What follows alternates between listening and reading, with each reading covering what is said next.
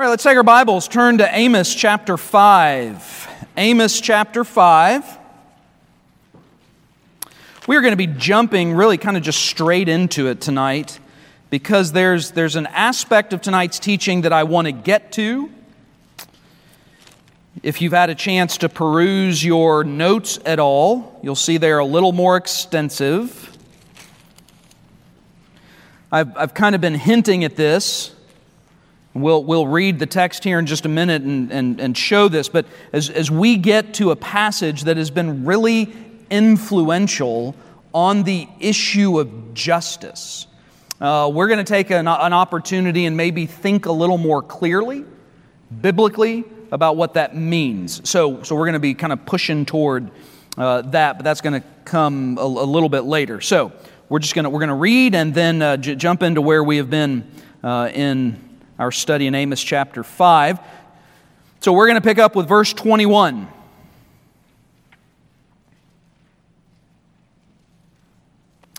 I despise your feast days, and I do not savor your sacred assemblies. Though you offer me burnt offerings and your grain offerings, I will not accept them. Nor will I regard your fattened peace offerings. Take away from me the noise of your songs, for I will not hear the melody of your stringed instruments. But let justice run down like water, and righteousness like a mighty stream. Did you offer me sacrifices and offerings in the wilderness 40 years, O house of Israel? You also carried Sikkuth, your king, and Chiun, your idols, the star of your gods, which you made for yourselves. Therefore, I will send you into captivity beyond Damascus, says the Lord, whose name is the God of hosts. So last week we turned our attention to this section of Amos's third message. And you may recall kind of putting this all together. Amos chapter 5 began with a lament. Amos leads the people in a lament over something that has not yet happened. So we kind of unpack the significance of that they are being called on to go ahead and grieve and weep and wail. The events haven't transpired, but they're going to. And so it's called a prophetic lament. Go ahead and weep over what's going to be the judgment that will come upon you because of your sin. Well, he transitions out of a lament.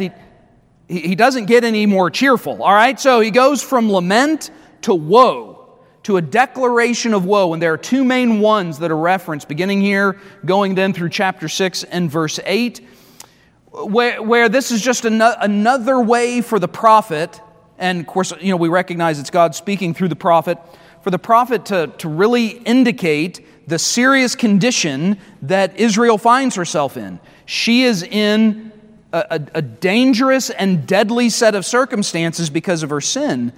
The declarations of woe are designed to not only emphasize impending judgment, but typically a woe is pronounced on people who are about to receive the heavy hand of God's judgment and seem absolutely oblivious to it. They think everything's fine. They think all is well. And Israel for sure thought that. They're God's people, right? Surely God's judgment is reserved for all those nasty pagans out there. Not Israel. Not the chosen ones, right? Well, Amos's woes are designed to shake them out of what is this obliviousness to the danger that is around them. And so Amos chapter 5, verse 18 through chapter 6 and verse 8, the prophet pronounces woe on Israel because of her sin and her ignorance of the day of the Lord. She doesn't understand that this message of the day of the Lord, the coming judgment, is about her.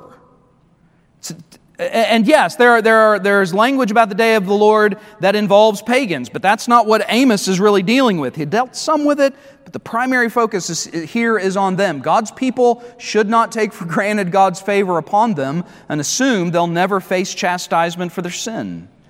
And so Amos identifies two false views of the day of the Lord that kind of contribute to this. Number one, and this is where we were last week, and we're kind of breaking it down. They have a misunderstanding of the nature of the day of the Lord. There are two ways that they are misunderstanding this day. Number one, and again, this is what we did last week, letter A, if you're looking at your notes, that rather than being a day of victory, it's going to be a day of judgment. So he opened up in verse 18, telling them, "Woe to you who desire the day of the Lord." That they were hoping for it.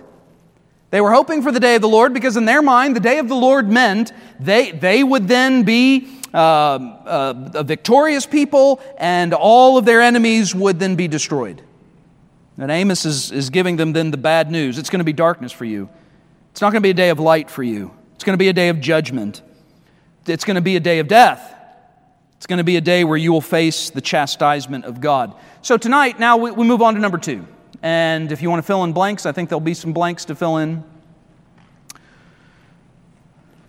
The second way they misunderstand the nature of it, and this is kind of like the first one, but maybe pushing it a little bit more forward.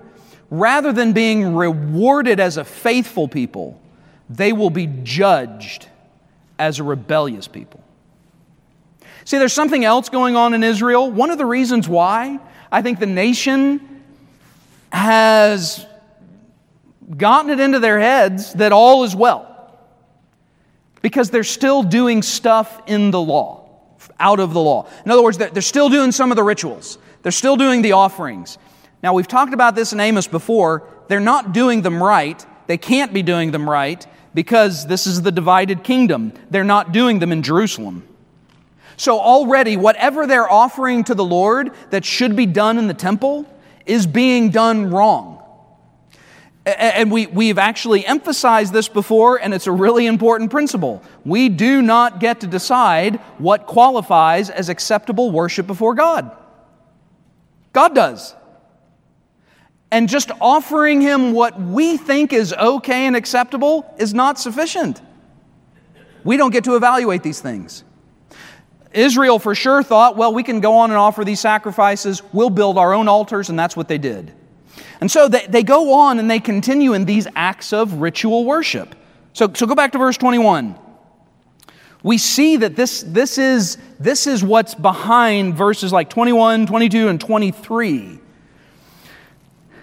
They continue to engage in feast days, sacred assemblies, burnt offerings, grain offerings, fat and peace offerings. They're singing songs. But what does God think about it? I hate it. I hate, I despise. In case you didn't understand the word hate, all right, he adds another word. I hate, I despise your feast days. It's not just that God is saying, this isn't the right way to do it. I'd prefer you do it a different way. It's not even that God is neutral. It's not even that God is just a little bit concerned about this.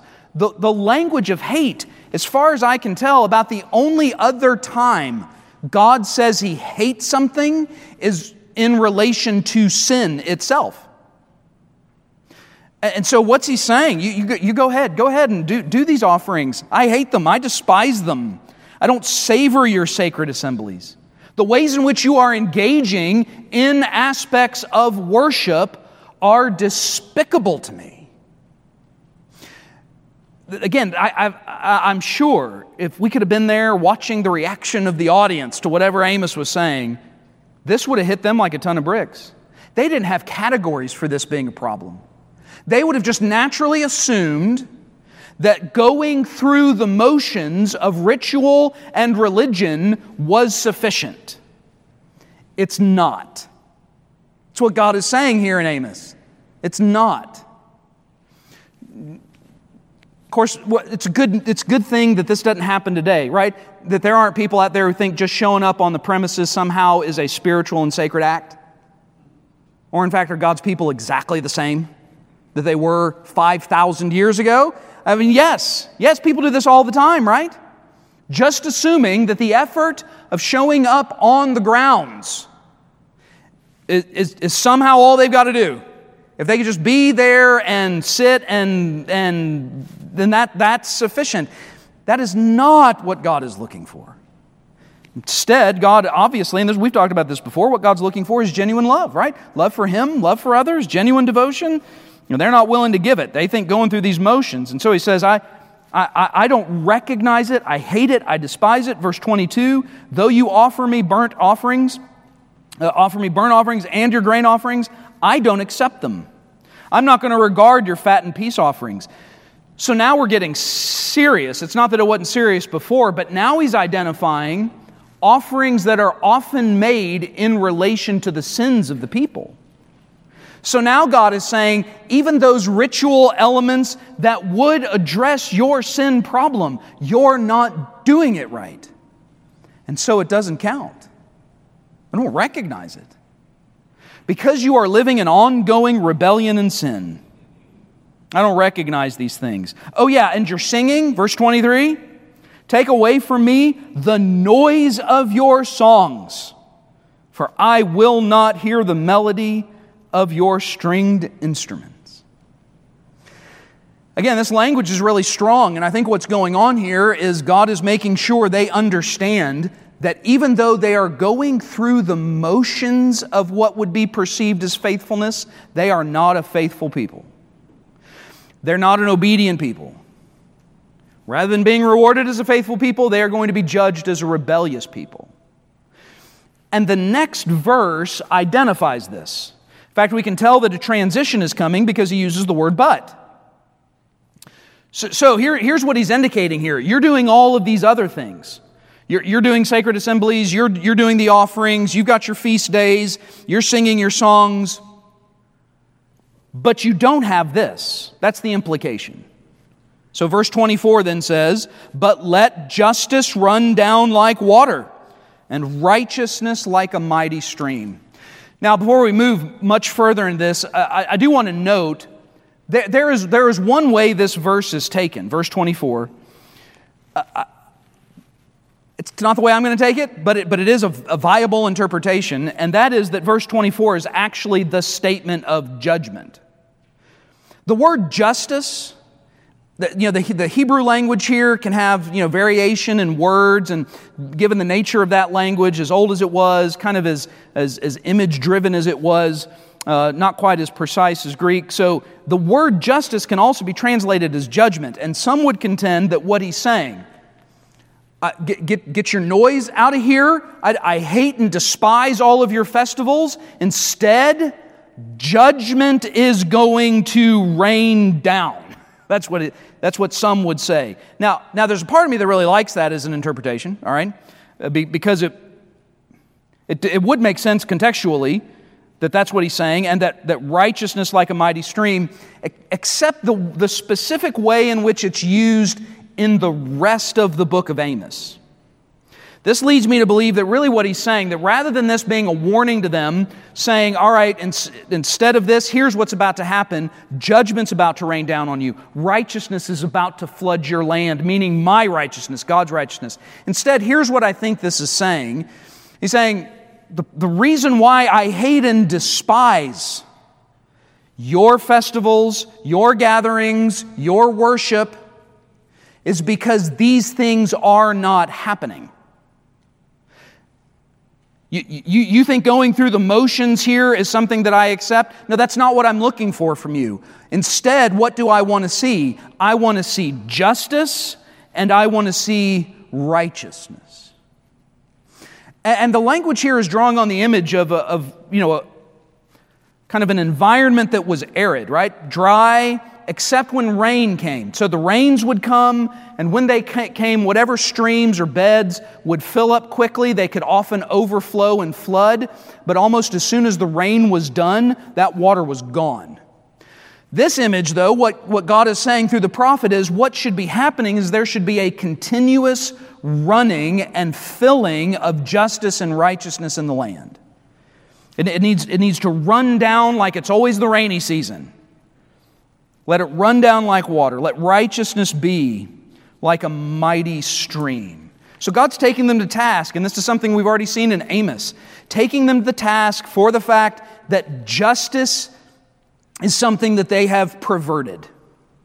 And rather than, say, being a place where the law of God is respected and utilized equally among all people, regardless of status, class, economics, those kind of things, Instead of that happening, those who have, right, the wealthiest and most powerful, are targeting the most vulnerable in the community and using them to make more money.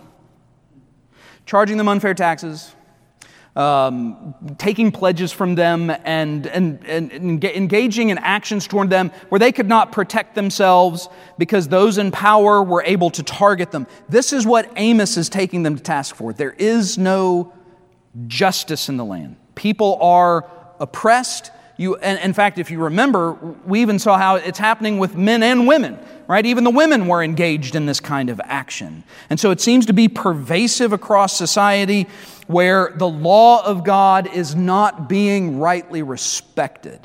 And so that's why I think what verse 24 is getting at is that this is what God expects among His people. It should be a people of justice and righteousness. Now, here's what we're going to do, because I want to take a little excursion, all right? I mean, it connects to the text. It does. But I want to take an opportunity at this spot, though the concept will come up again about justice, because this verse, as I mentioned last week, was a favorite of Martin Luther King. It shows up in the I Have a Dream speech. He quotes this verse. He quotes a couple others, but this is one. And in fact, somebody I had read indicated that this seems to be the verse he quotes as much as any in like impromptu speaking. Like when he would speak, when he would give speeches in whatever context, he might not quote, and as Amos 5:24 said, instead he was able to weave it kind of seamlessly into how he was speaking. And so very often in whatever speech it was, he would work in the phrase that we should want to see justice run down like water and righteousness like a mighty stream. So because of that, this verse has become really prominent in civil rights issues. And the language of justice in the text has created no small amount of controversy, questions, and confusion. I'm assuming everybody in here is aware that the issue of justice is a big deal in our culture, right? Is anybody unaware of that? I mean, if you are, you can see me afterwards, okay? And we can talk about it, but you probably have heard some stuff about this on TV, right? That issues of justice are a big deal, and it's not just in our culture, it's in our churches. It's a big deal in say, Christian conversations as well, and has morphed into a discussion then of the responsibility of the church as it pertains to, and this is really the key two words, as it pertains to social justice. And this verse is often used. In fact, I can tell you firsthand, Becca and I can tell you firsthand, along with Pastor John and Pastor Aaron. We were at a conference in 2018 where David Platt preached this verse and began his sermon by saying, I'm going to use this text in a way that this text is not originally designed to be used. That's what he said. So I was grateful that he admitted up front, and I wasn't going to have to fuss at him in my heart and mind that that's about what he was about to do. Like he told me up front, I'm about to abuse this text for the purpose of what I want to say. But that's what he did. He gave a little bit of background on verses 21, 22, and 23, and then launched into verse 24 and began to apply this verse to systemic racism, social inequity, these kind of buzzwords that are now such a big part of the discussion going on. So the question that I thought might be helpful for us to answer, and if it bleeds over into next week, we can do that as well. What is justice? And really the question is, what is biblical justice? What does the Bible say about the topic? What does that have to do with social justice? And what should kind of be our posture toward these things? So here's what you have on your notes. You'll note you got a lot more information than you normally have.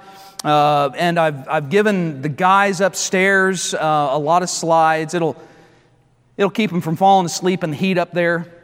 So that's helpful. So in light of this, I thought it would be helpful that we just speak to the issue and try and offer some clarification. So to begin, and you'll see it there on your notes, I'd like to offer some definitions. I mean, one good way to get to clarity is to offer definitions, and I also want to attribute information that doesn't belong to me, okay? So I didn't come up with these definitions. You'll see in your notes, there's a book written by Scott David Allen, Why Social Justice is Not Biblical Justice. I would commend that book to you. And you know I don't say those words often, right? So I take that very seriously. I've already encouraged you to read Voddie Baucham's book, Fault Lines, but Scott David Allen's book is another one that I would commend to you. Similar kind of language, but perhaps unpacking some of the issues with maybe a little bit more detail. So he offers 4 definitions that we need to know. To get to the bottom of this issue, we need to have a handle on these terms. So the first one he gives is biblical justice. What is biblical justice? So, like the language here in verse 24, let justice run down like water. Well, justice, it refers to conformity to God's moral standard as revealed in the Ten Commandments and the royal law. Love your neighbor as yourself. And you could even then sum that up even further. Love God with all your heart, soul, and strength. Love your neighbor as yourself. That when we think about biblical justice, this is what is meant. Doing that which is just, right, good, that which would then, is contained then in God's moral law. As expressed, Old Testament, New Testament, because the commands are, in both places. This kind of giving us a picture. Here's what he means, what God means when he talks about justice. In fact, there's another word that's in the text, and it is the word righteousness, right? So justice and righteousness, though they are 2 different Hebrew words, are often used synonymously, and in a number of cases are used interchangeably in the Old Testament. And 524 is one of those examples. He's not given us 2 different words. Justice and righteousness, in this case, are synonyms here. So that which is just is also that which is righteous. And to be righteous is just what it sounds like. It's right before God. True, good, appropriate. That's the context in which we find this language being used in 524. So that's biblical justice. There's a second word. Kind of justice. I guess that's the way to put it. Another kind of justice to consider, and that what is called commutative justice. I know it's a weird way to put it, but this is often what authors do to make their stuff distinct, all right? That just means justice that happens in the context of relationships with one another. Justice in the context of community. So commutative justice means living in right relationship with God and others, giving people their due as image bearers of God. Now this is a really important distinction here. This means to practice biblical justice is to relate to one another as those who have been made in God's image, and to do it consistent with God's moral law. Because God's moral law is universal and crosses all cultures. It applies everywhere all the time. God's moral law is built into the fabric of how the world works. And so this is the expectation that God would have on anybody, His people or not, that they would then follow this kind of commutative justice. So here's why these words matter. It's because this helps us understand kind of how justice should be working in everyday life. Because this is part of what can be confusing to us. We hear people say things like, we need to be champions of justice, and some of that sounds really weird because we wonder, what does that really mean? I mean, does that mean I got to go march or protest things, or what does that mean? So, the vast majority of the time justice shows up in the Bible, it's talking about what I would call everyday justice. Meaning the ways in which we live our lives as moral people, as people relating to one another in light of the Ten Commandments and relating to God, as people who love Him and love others. This is living justly, righteously. And so I've given you just a couple of verses to highlight this. I think these are in your notes, like Proverbs 8:20. I walk in the way of righteousness along the paths of justice. He's not using justice there in the formal legal sense of the term. It's not like, the Supreme Court justices. All right, that's not what he's talking about here. This language of justice is talking about doing that which is just and right. It is synonymous with the language of righteousness. Similarly, when Micah 6:8 says, do justly, to love mercy, to walk humbly with our God, to do justly is to do that which is just. In other words, to support biblical justice. So we should be doing this with one another, regardless of who they are. This is how we relate to people. I make no distinction on relating to somebody as an image bearer of God based on their race, based on their class, based on any other, their economics, education, any of these other categories. UNC fan, Duke fan, all right, I'm not going to make any distinctions. Some of you people will, all right, but I'm not going to make any of those distinctions among you all.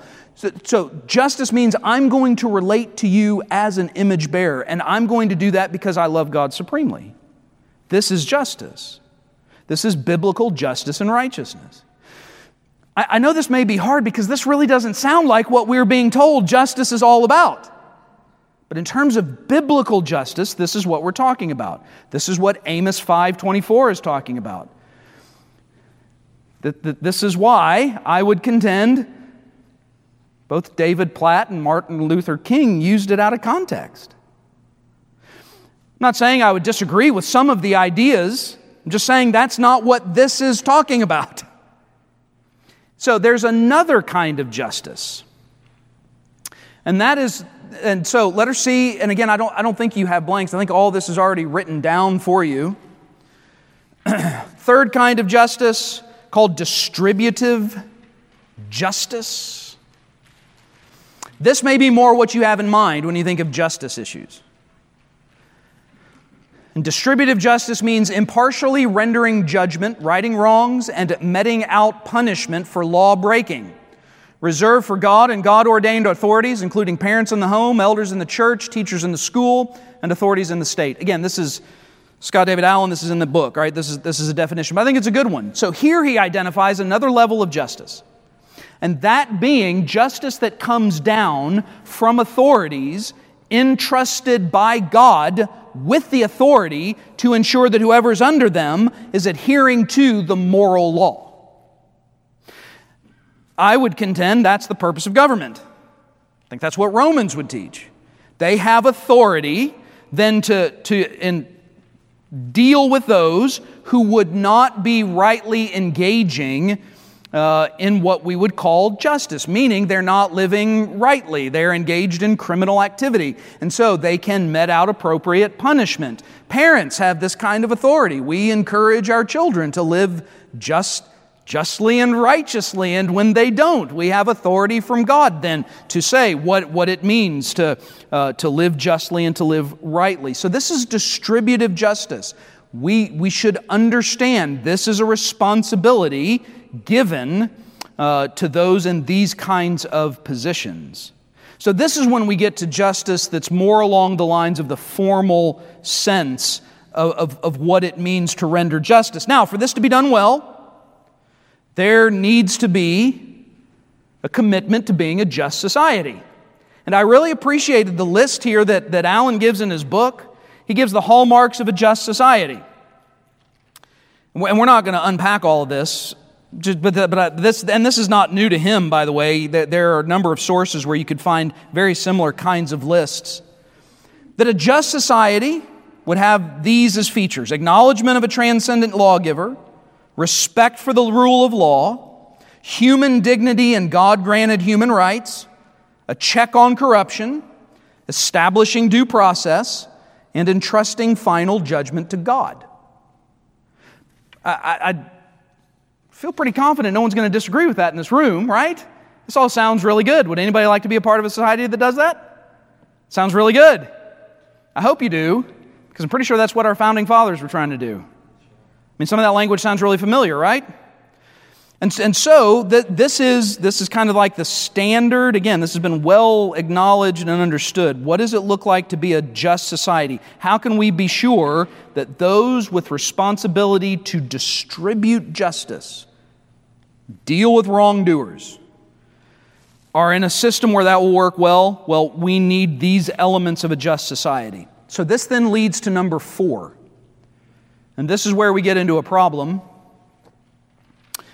And the 4th kind of justice is social justice. Here is, I think this is a really good definition of social justice as it is being practiced. Deconstructing traditional systems and structures deemed to be oppressive and redistributing power and resources from oppressors to their victims in the pursuit of equality of outcome. That last phrase, by the way, is really important. The addition of that final prepositional phrase. Not to the pursuit of equality, but equality of outcome. So this is heart and soul to what is being promoted today. Now here's why I bring all these up. Because very often what's being read back into the text is not 1, 2, and 3, but 4. People are reading the text as if it is then saying, so we need to allow social justice to rain down, to run like water. And this is a particular worldview that is destructive and devastating to culture and to church, I would contend. It comes from a very destructive place. And we've talked about this already before. But I've given you just some of the bullet points here. Obsession with power, oppression, and victimization. The big issue here with social justice is this idea that there are only 2 categories. There's the oppressed, and then there is the oppressor. Fixation on class, race, gender, sexual orientation. These are defining characteristics of identity. And then fixated on redistribution of wealth and power. Again, the social justice concept is all about uprooting the systems as they are now, because the systems as they are now are put into place by oppressors. And the only way to change is for the oppressed to rise up and overthrow the oppressor in whatever form that looks. History has shown that can take violent forms. But sometimes it can take legal forms, right? To such a degree that a man can swim with women and compete at a collegiate level, right? To swim against women. So legally then we see this massive revolution where this becomes the thing that we have to champion. We have to champion this. And if anybody's not, then they're an oppressor. There's only 2 classes, oppressor and oppressed. And these are the classes. Now, we have had a real-life example of how this particular system has become a worldview that shapes what people think about circumstances.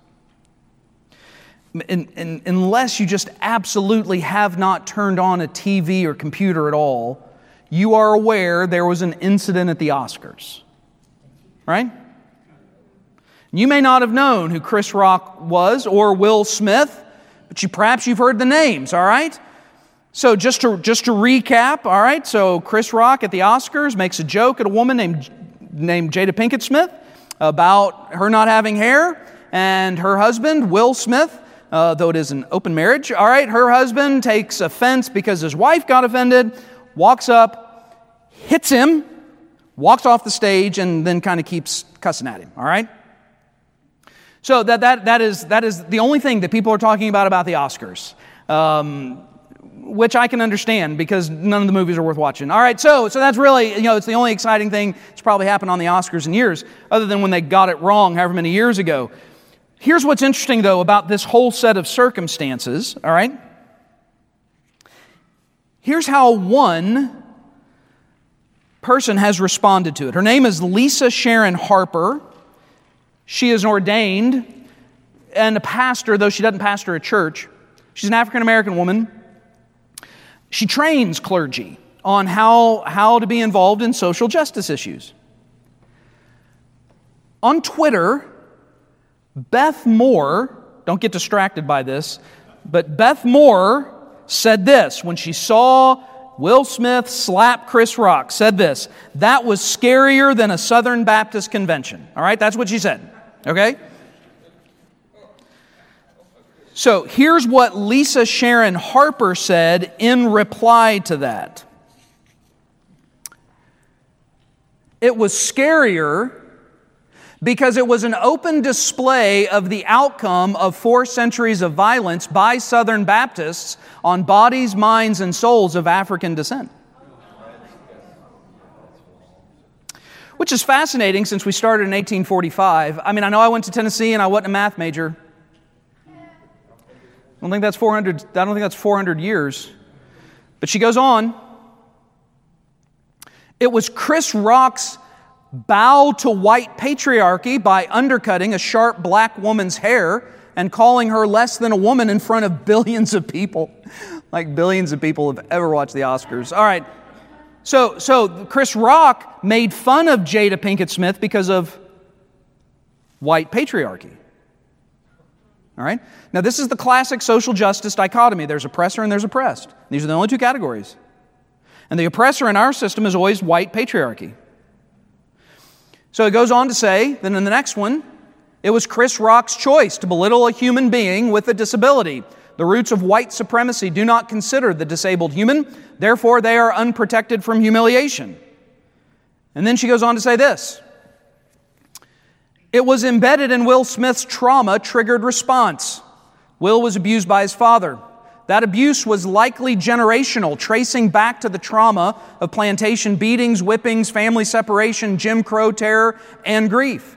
Now Smith holds that trauma in his own body. One more. And we all saw the outcome of body trauma, and it shook us because we were watching internalized violence spill out on an international stage, and no one knew what to do. So they did what we've done in this nation since 1619. Nothing. Now, see, here's already the issue. I don't think anybody who would disagree with me is watching, all right? But if they were, if she were to hear what I have said, you know what she's going to say?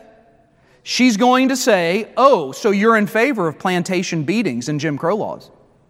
See, this is how the system works. This is how social justice works. Obviously, that was wicked. All those things were wicked. Yes, slavery was a sin against human dignity and the image of God. Absolutely. There's no doubt. There's no doubt.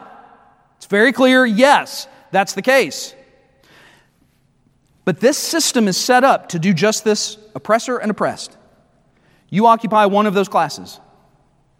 And if you are oppressed, then you are in a position of privilege. You understand how the system works. If you are oppressor, you don't.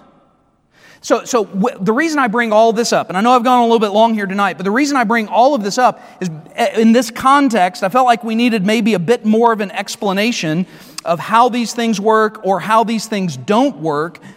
It's because in the church, verses like this are being used to say we need to champion social justice. That is not what this passage means. Social justice is a religion unto itself. It has a worldview unto itself. Read Voddie Baucham's book or read this book, and you'll find that out. It is a system unto itself. A religion, it has its own sacred documents and its own sacred religious leaders and figures. I mean, it has all of it that indicates religion and a type of faith. Do you know what the irony is? Pursuing that social justice as a way to bring some kind of equity to the system, the irony is that will only destroy it. You know what will work? Amos 5:24. Do it like it says. Yes, let just, right, moral, good, holy living determine how you relate to God and one another. Let those be the people that are put in positions of power and authority who have God-given responsibility to exert justice, to distribute it across a culture, across whatever community or society they are in. The irony is that very system will never create what they want, but the biblical one will. And this is why I think it's important that we make sure we understand what the Bible is saying when it talks about justice. Again, I do want to emphasize, any set of circumstances, any situation where somebody is targeted and oppressed and does not receive treatment as an image bearer of God because of their race, because of their class, because of their education, because of any of these things, that absolutely is a violation of God's Word. And we should not stand for it. We should stand along with those who, if they have faced that, then yes, we are your champions and we come alongside you. And we would support then your right to be respected as an image bearer of God.